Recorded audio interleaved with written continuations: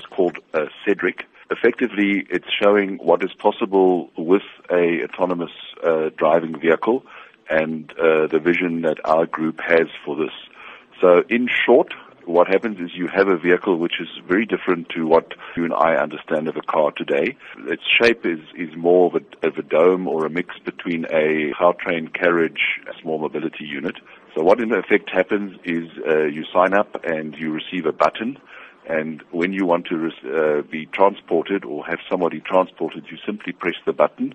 It's then indicated to you more or less when Cedric will arrive. And you get into Cedric and you tell Cedric exactly where you want to go and what you want to do.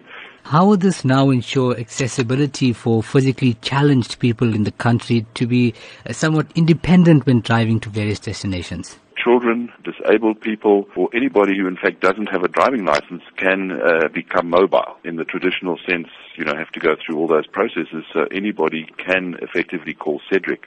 Obviously, what one must also understand that this is very much a future technology. Now, you did mention the vehicle is fully automatic with no steering wheel or paddles to maneuver it in any way possible. The question arises, however, how would this work here in South Africa? One of the issues at this stage, autonomous vehicles are being developed, and there are a number of players in this field, including our competitors.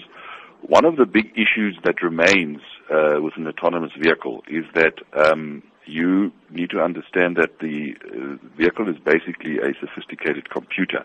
Now, that computer at certain times needs to make decisions.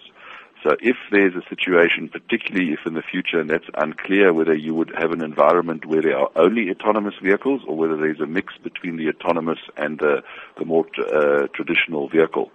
Because in a situation where you would be faced potentially with an accident. In terms of providing a fully electric vehicle to satisfy the market here in South Africa, what new technologies have been developed around this? Stumbling block for electric vehicles to date has been range.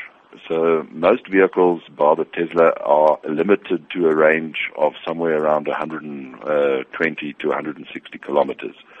We've just launched the new e-Golf, where you're close to 300 kilometers, and when we launch a vehicle called ID in 2020, we will have 600 kilometers plus a very fast recharge.